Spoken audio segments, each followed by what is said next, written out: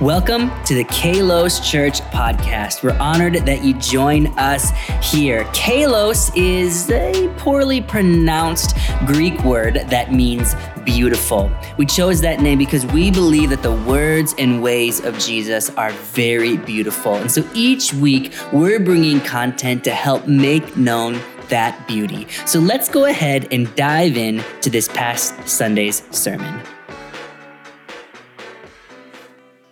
Today, I want to share a spiritual practice that has helped me with my relationship with God, has helped me experience breakthrough, and has changed my appetite from things that hurt me to things that really help me. Today, I want to talk about the power of fasting. Okay, so what is fasting? I believe that fasting is abstaining from food for spiritual purposes. Some of us, when we hear the word fast, we're like, not so fast. And first of all, thank you for that pun. Second of all, I think yes, so fast. Fast is so important for us. And so today, as we're opening up our Bibles to Matthew 17, I want to help you understand this about fasting. Our physical actions have the power to shape our spiritual reality. Let me say that, and I'm going to drive this home again. Our physical actions have the power to shape our spiritual reality. You know, our bodies matter. We're mind, body, spirit, soul. And I know in Christianity, there's been moves to kind of neglect the body. That's something that we're just discarding one day. But listening to our bodies, using our bodies actually matter. God created them on purpose, and it's important that we use them for the glory of God. Can I get a good amen? And so I want to show you that our physical actions have the power to shape our spiritual reality by turning to Matthew 17, starting in verse 15. And this is where Jesus had sent the disciples to go heal, to cast out demons, but they hit a stumbling block and they failed on their mission. Lord, have mercy on my son, for he is an epileptic and suffers severely. For he often falls into the fire and often into the water. So I brought him to your disciples, but they could not cure him. Then Jesus answered and said, O faithless and perverse generation, how long shall I be with you? How long shall I bear with you? Bring him here to me. And Jesus rebuked the demon, and it came out of him. And the child was cured from that very hour. Then the disciples came to Jesus privately and said, why could we not cast it out?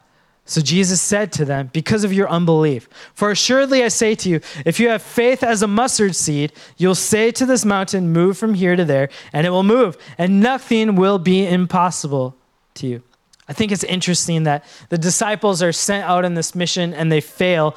And then Jesus kind of rebukes them. He lays into them. He says some pretty intense words. He says, oh, you wicked and perverse generation. How long will I have to be with you and bear with you? He's saying this in front of the family. He's saying this to the disciples. I can imagine that the disciples felt pretty bad, pretty poorly about themselves. But then Jesus says a statement right after this is a little confusing. And if I were a disciple, I would have been angry. This is what he says in verse 21. However, this kind does not go out except by prayer and fasting. Jesus, thanks a lot for telling me after I fought the demon and lost. That would have been helpful information when I was wrestling a demon out of a little boy.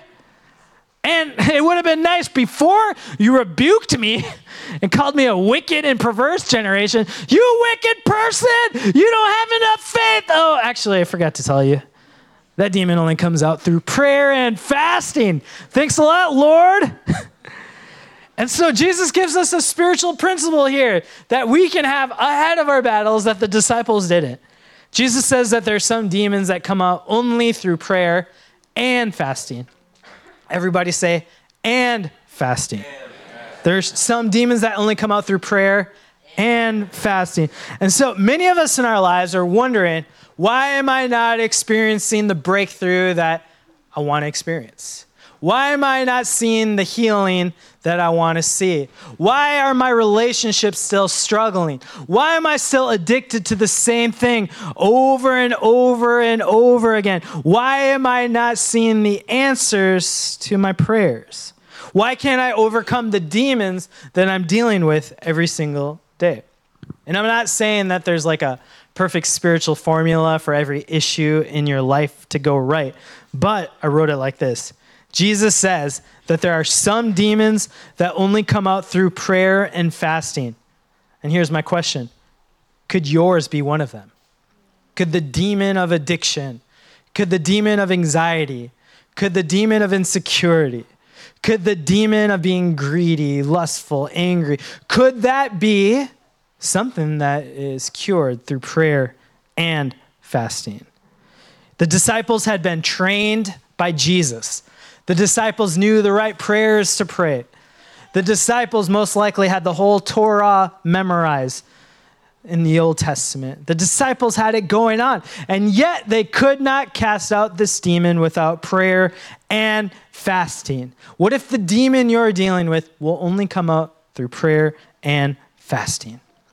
We need to be people of fasting. Fasting is a spiritual discipline that I believe will help us experience breakthrough, intimacy, and health in the Lord. You know, one of my good friends grew up in Brazil as a missionary. She traveled on boats from village to village to preach the gospel to unreached people groups. A lot of dangers of death, persecution, and disease. And so they had to be on guard. One day, my friend, when she was a teenager, she's asleep. Her dad sees her sleeping and he says, "Why is she chewing gum while she's sleeping?" Turns out it wasn't gum. It was a tapeworm. And so throughout the night, she's just chewing, and this little worm is just trying to escape. It's searching for food. It's hanging out there. And when you have a tapeworm in the Amazon that's dangerous, it can lead to rapid weight loss, can lead to great health issues, and they can grow if you don't take care of them. In fact, I saw this guy, it grew to 6 feet. Don't believe me? Here's a picture. This is a guy who had a 6-foot tapeworm inside of him, and the doctors pulled it out. How many of you are glad you came to the house of the Lord this morning? Amen. Amen. So you got a 6-foot worm in you, it's time to get out. Zach, you know what I'm talking about. You got to get, what was the name of your tapeworm? Jim. So my friend had a tapeworm, and they're like, we got to get this out because this isn't good. So you know what they did? They had her fast for a couple of days, abstain from food, because this tapeworm was eating all of her food. So they wanted to starve this parasite that was living inside of her body. And they didn't just have her fast, they wanted her to feast. So they starved her for a couple of days, and then they got a bowl of milk and sugar. And this is what you do. If you got a tapeworm, you go on a fast, you hold the bowl of milk and sugar, you can put it in front of your mouth or your anus, and the worm, because it's been starved, it will start to look around for some food, and it'll say, "Oh, I smell something nice," and it'll just start to crawl out the throat and just, "Oh, here's some nice milk. May I have another?" And then you can yank it out, and the person is delivered. Who's glad they came to the house of the Lord this morning? Can I get a better amen? When I say tape, you say word, tape. Okay, stop. All right. But fasting helped my friend purge from the thing that was hurting her.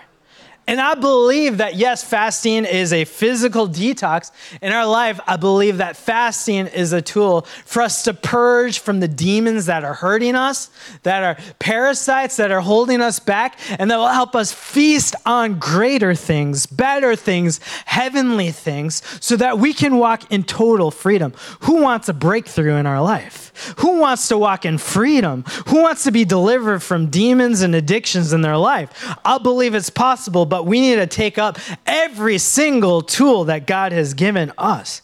You know, we know that Muslims fast from food during Ramadan, that Buddhist monks fast in mountain temples, and that scripturally speaking, CrossFitters choose to intermittent fast. That's just a timeless spiritual principle that we all know. But when it comes to the Christian church, I notice that not a lot of people have a healthy rhythm of prayer and fasting. In fact, I've noticed that there's a skepticism when it comes to fasting. In fact, in America, I believe that overindulgence is taught to be a right. And if we say, especially as a Christian church, if we say, hey, don't eat, we're thinking, oh, that's oppression. You're denying me my rights. Overindulgence is my right. I should be able to have whatever I want, whatever I want. I'm free to do whatever I want. And overindulgence has become our norm, and we're a little cautious against fasting. We're a little hesitant, or we're ignorant, or we just haven't taken it up. I wrote it like this. I've noticed that the American church often defends gluttony and cautions against fasting. Have you noticed that? Like, gluttony is in the Bible, but we're like, oh, pastor, don't preach on that. I'm going to cancel you. You don't want to be phobic. You don't want to do that. But I think we've missed something powerful that we see throughout the scripture, that the Bible celebrates fasting and advocates against gluttony. And we need to be honest with this. And so before I continue in this message, I just want to bring some disclaimers. If you have health or personal issues around eating, always consult a doctor or a therapist before beginning your journey with fasting, okay? But we do need to come to terms that throughout the scripture, fasting is a tool that helps us with deliverance, devotion, and dedication before the Lord. And so we can't ignore the fact, number one, that Jesus assumed disciples regularly fasted from food. In fact, let's go to Matthew 6, starting in verse 16. Read these first 4 words with me. And when you fast, say it with again. And when you fast. Jesus doesn't say if you fast. He doesn't say if super holy people fast. He doesn't say if super wicked people fast. He doesn't even say when CrossFitters fast. He says when you fast. Okay? So Jesus assumes we're all fasting. And when you fast, don't make it obvious as the hypocrites do. So they try to look miserable and disheveled so people will admire them for their fasting. I tell you the truth, that is the only reward they will ever get. But when, say it with me, but when you fast, he assumes we fast, comb your hair. Obviously, this wasn't written for the curly-haired folk because I don't comb my hair. Haven't since 2nd grade. I like to diffuse and scrunch. And all God's people said, but when you fast, comb your hair and wash your face, then no one will notice that you are fasting except your Father who knows what you do in private. And your Father who sees everything will reward you. So Jesus assumes that his followers are fasting from food. When you fast, not if you fast. And I'm not trying to step on any toes here, but when Jesus is talking about fasting, he's not talking about fasting TikTok, Netflix, or God forbid, Paramount Plus. He's not talking about that. He's talking about fasting from food. And trust me, I've explored every loophole when it comes from fasting. I've said the phrases, I'm fasting from fasting. I'm fasting from Christianity. I'm fasting this week from murder. Trust me, I've explored all the loopholes. But when Jesus is talking about fasting, he's assumed fasting from food. And believe it or not, most of you are already fasting from food. Outside of the 21 days of prayer and fasting we're doing right now, you're fasting from food regularly. Let me prove it to you. Many of us sleep at night. Many of us get like 8 hours of sleep. And when we have a meal after that, what is that first meal of the day called? That's right. It's called break fast. Hopefully I'm putting the right emphasis and the right syllable. It's called break fast. Why? Because we're breaking the fast of sleep. We go 8 hours. Who never knew that before? You learned something new in church today. Be honest, you liars. Thank you. I see that ad. You fast for 8 hours, and then you eat food, and you break that fast of time without food. That's why I call it break fast.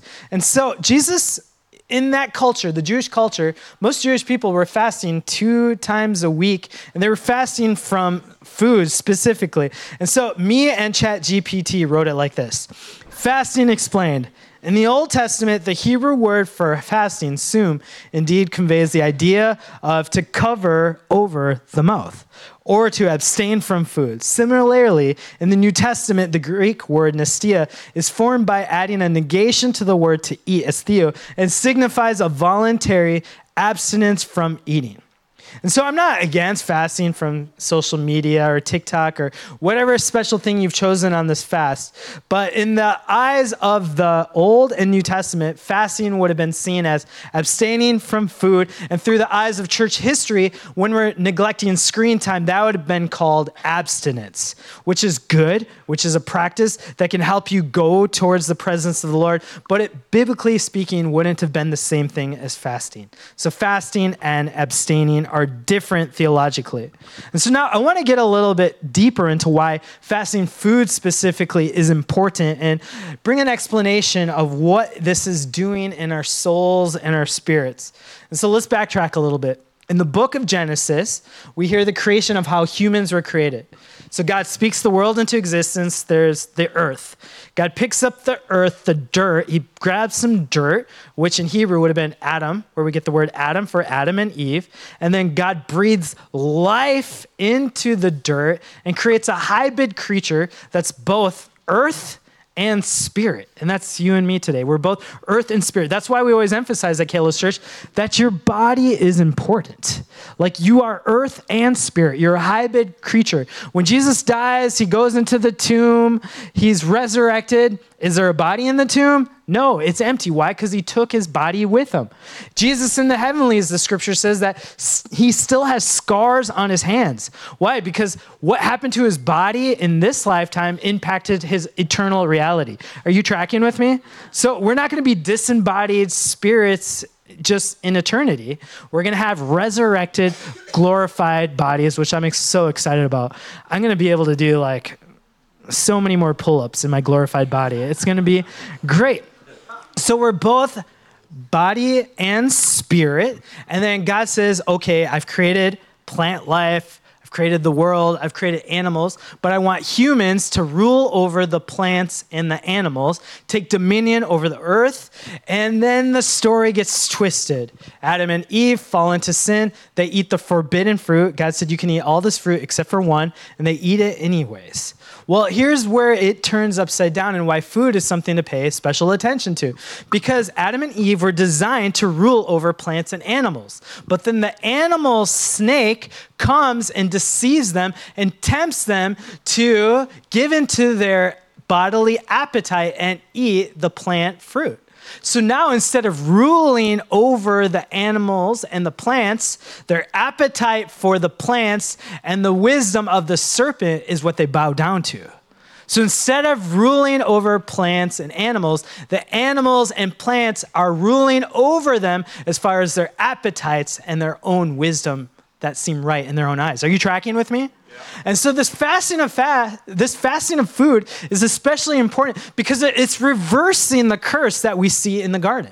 And so they gave into this temptation in the garden, and then Jesus, who's known as the second Adam, who can show us that living truly human in a way that glorifies God is possible, he takes on the same challenge in a much harder environment, not in the garden. Jesus, before he starts his earthly ministry, goes into the desert, and he fasts for 40 days, and then the devil comes and tempts him. And remember, one of the temptations Jesus is given, hey, turn this stone into bread. Sound familiar? Same enemy attacking and tempting him with food. Turn the stone into bread. And then Jesus says, depart from me, because man cannot live on bread alone, but through the words of the Lord. And he reverses the curse through fasting. And then he walks out of the desert into his public ministry, not weak, but strengthened by the Holy Spirit.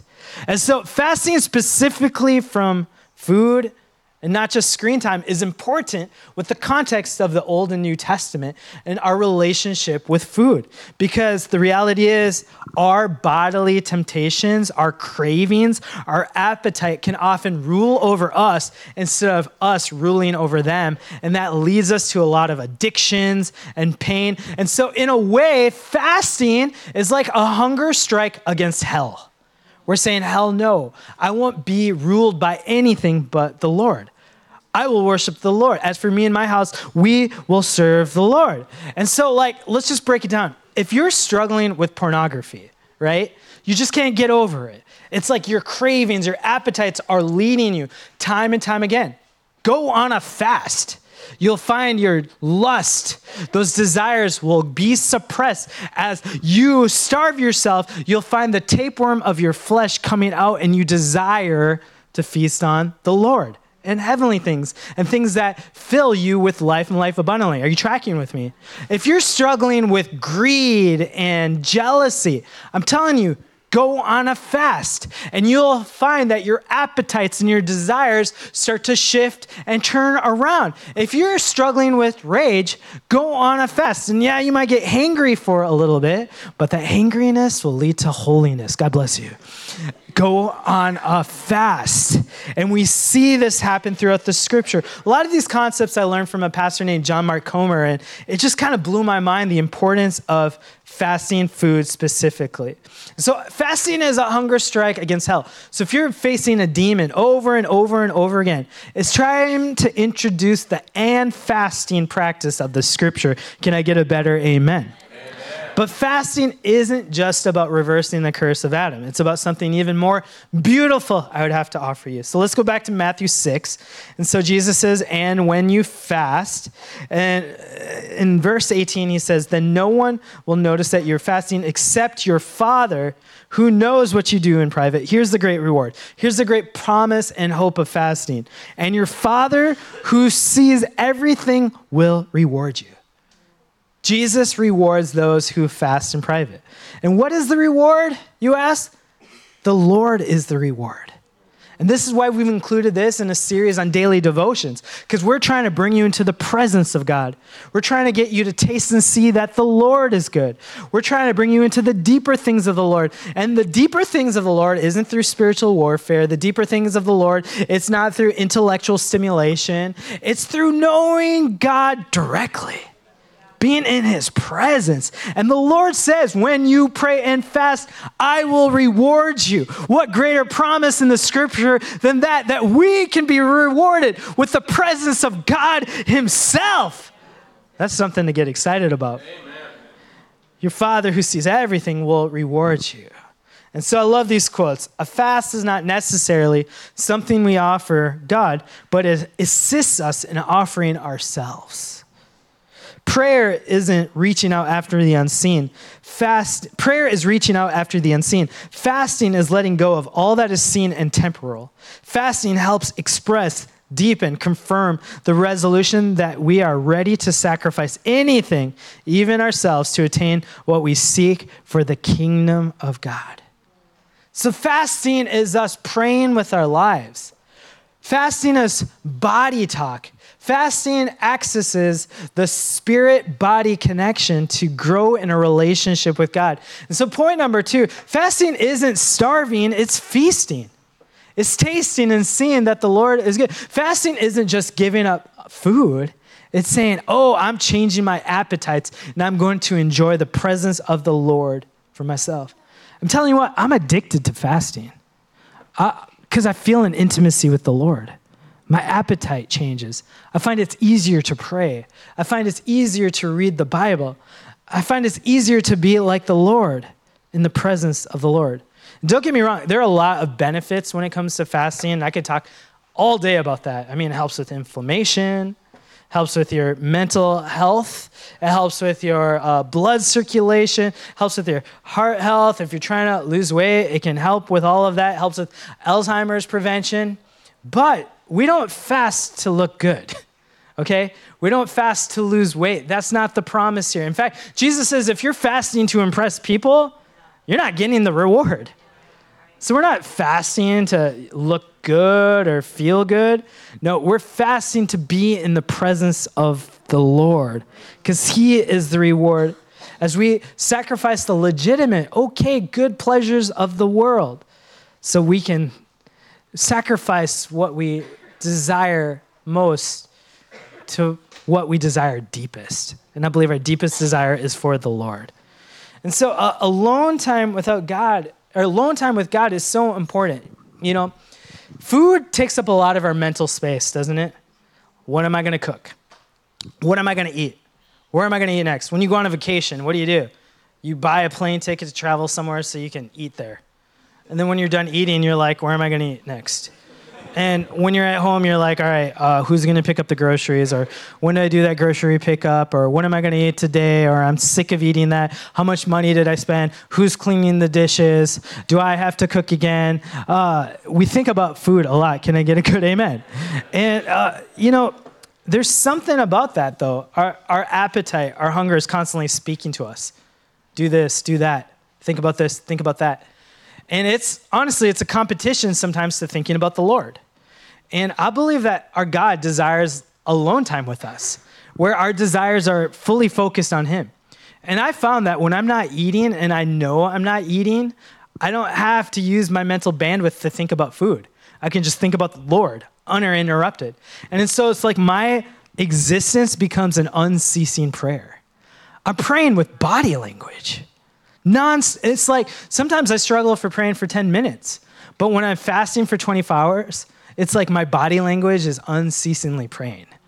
And it's beautiful. You know, Amrita and I, we sometimes like to get alone. Amrita will say this phrase, I need to get out of Dodge. Anybody say that phrase, or is it a Kansas thing? I don't know where Dodge is. And when we're going home, she never says, let's go to Dodge. It's just this abstract concept. I need to go out of Dodge, but when did we enter Dodge? Anyways, different sermon. And she'll say, I just want to get a hotel or go to another city. I just want to be alone without kids, without ministry. And we love our kids and we love our ministry, but there's something special when it's just us alone. We're together, there's no interruptions, there's just uninterrupted focus. And we say, wow, without kids, we're actually nice people. Any parents know what I'm talking about? Wow, we're good people. We actually like each other. This is amazing. It's like without the distractions, right? Without any other relationship competing with that time, we're able to enjoy each other, experience a greater intimacy. And I'm telling you what, throughout human history, our food appetite has been in competition with God ever since we first ate that forbidden fruit. But when we fast specifically from food, it's like, hey, Lord, we're getting out of Dodge. Let's have this time together. Let's hear each other's voice. Let's talk with our bodies. Let's experience this. Let's not just have our faith be this abstract or this cerebral mental activity, but I'm going to put my body where my faith is. Because what we do with our body, it matters. Have you ever noticed when you're camping, camp food tastes better than any food you've ever had? It's like just a can of tuna and you're like, this is heavenly. Why is that? It's because you've abstained from access to all of the options, all of the luxuries. And so now when it's just you alone with a can of tuna, it's truly a mountaintop experience. I don't care if it's instant coffee. Coffee on a mountain is the best coffee you've ever had because you don't have distractions. You don't have any other options. And I'm telling you what, the intimacy of praying to the Lord when you're fasting, it's addicting. It's beautiful. It's something worth seeking because the Lord, he'll reward you with his presence. It's beautiful. You know, I've learned through therapy that my body carries a lot of trauma from things I experienced in my life. There are things that I just can't shake out of my system. You know, like deer, if you ever hit a deer with a car or you're about to, it freezes. A deer before headlights, right? It freezes, and then before it runs, its body shakes, and then it runs off. Why does it shake? It's literally shaking trauma out of its body. But humans, we don't have that. And so when we go through a trauma, it just stays in our body unless we do something to release ourselves in it. For me in my life, I found fasting to be a good physical activity to sometimes be an act of saying, I want to release this trauma in my life. I want to reset these painful things in my life. And I want to share a story that's kind of vulnerable, kind of intimate about me actually doing this in my life. You know, Amrita and I, back when we lived in Michigan, before we planted Kalos Church, we got pregnant for the very first time. And it was so exciting. It was our first pregnancy, excited to, you know, give our parents grandchildren, all of that celebration. But we went to the doctor, and the doctor said, we don't know if this baby's alive or not. There's like flickers of a heartbeat. Amrita's going through all the pregnancy signs. We're doing the ultrasounds. And they're like, we're not sure what's happening here. You need to come in. And so we weren't really sure what to pray about, like if there was a baby, if there is a baby. And so we just go through the ultrasound. Eventually they told us, we don't think there's a baby there. Then there was a full miscarriage, very traumatic, so painful. And I kind of carried that trauma in my body, and I lost some trust in the Lord. I didn't really know how to pray. I didn't really know what to do. I was a pastor at the time. It was impacting my job. And so I was like, I need to get out of my head a little bit. I need to do something tangible and physical. So I just started a fast where I was only going to drink water.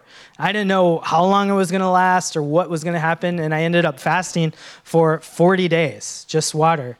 And I'm not trying to brag about myself. It wasn't because I was spiritually strong. This fast was because I was spiritually weak. I was desperate. I was confused. I was just looking for something to hold on to. And it was during that time, man, I'm fasting. I'm losing energy. I mean, I remember about 20 days in, Amrita, she would see me sleeping, and I had stopped snoring during this fast. And she would just see me trying to recover my strength because I was low energy. I'd be sleeping, but I'd be sleeping so quietly. So she would shake my body and say, "Hey, are you alive?" I say, "Yes, I'm alive. I'm trying to recover my strength for this frail body. Stop shaking me." She's like, "All right, good. We'd still go on dates every week, go to restaurants, and she would just eat alone, and I would just watch her. I'd be like, hey, it's just weak, frail man. Can I smell that frittata? Let me just get one whiff of that frittata." She was such a good sport in this. She'd have to drive me around, and my sense of smell increased like times 10. I could smell your breath like 5 to 10 feet away. As a pastor, that was not a good thing. I had a hard time. But something beautiful began to happen. I'd pray, and I felt like there was no wall between me and the Lord. Honestly, I began to enjoy his presence and hear his voice. And I felt like my prayer, much of it was grief. Much of my prayer was complaining. Much of my prayer was pain. But I felt the presence of the Lord with me. And in that intimacy, he whispered something to me. He said, "Pradeepan, I know you're struggling to build your physical family, but I want you to consider building a spiritual family. I want you to start a beautiful church in a beautiful place with Amrita." And honestly, that's where Kalos Church was born. Kalos Church was born through the intimacy of prayer and fasting. And when I was dealing with death and destruction and hopelessness, the Lord began to be closer than a brother. He began a Holy Spirit that comforted me. And he took that moment of death and he transformed it into a moment of life. And the idea of Kalos Church was born. And in fact, that beautiful church in a beautiful place, Kalos means beautiful in Greek. And we live in a city called Bellevue, which means beautiful view. So quite literally, birthed through the intimacy of prayer and fasting, you are all sitting in a place called Kalos Church, which is a beautiful church in a beautiful place. Isn't that incredible? Amen. And I don't know what demons you're facing. Maybe you're dealing with a miscarriage like we were. Maybe you're dealing with infertility. Maybe you're dealing with a sickness or a financial wall. Maybe there's a relationship or addiction to alcohol that you just can't quite shake. I'm telling you, maybe you're praying the right prayers already. Maybe you're reading the right scriptures, but you just need to add that and fasting to your life. It's not a spiritual formula. I can't guarantee anything. But I'm just telling you, when you're walking through a valley of death, you better pick up every tool in your disposal kit. you better pick up everything God has promised us and say, Lord, I will use this to walk in the freedom that you've offered me. And so I just want to nail home what I started off this sermon with. Our physical actions have the power to shape our spiritual reality. So if you're looking for a breakthrough, direction, intimacy, want to hear the voice of the Lord, looking for healing, pick up the tool of praying and fasting in your daily devotional. So I want to encourage you, pick a time for fasting regularly. Don't wait for the demons to come for you to start fasting. I try to fast every single week so that when the demons come, I'm prepared already. Start small. You don't have to start with a 40-day fast. Start with a meal. Consult a doctor. If you're worried about this, don't go at it alone. And I want to lastly encourage you with this. Fasting is feasting, so don't just starve your flesh. Feast on God. Amen. Can you do that, Kalos? Yes. Let's pray. Dear Lord, thank you so much for your word.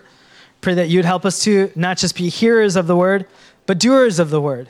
Lord, I pray that we wouldn't just be intellectually stimulated with a concept, but that you would help us to go deeper, to build our lives on the rock. So Lord, I pray that if you've called us to fast, that we would fast and that you would be the one who rewards us in the secret place. Lord, we don't want to fast to look good on the outside, but that we could connect with you on the inside. So have your way, Lord. Have your way. Thank you so much for joining us for the Kalos Church podcast. We'll be back here every week with fresh content. But hey, I want to give you an invitation to our Sunday morning service. We'd love to meet you in person. We have multiple service times every single Sunday morning in downtown Bellevue, Washington. If you would be interested in joining us, just go to www.kalos.church. All the information you need is there. You can actually even click a link to sign up and save a seat so we can help make sure you feel comfortable coming and hanging out with us in person. So thanks again for joining us, and we'll see you next time.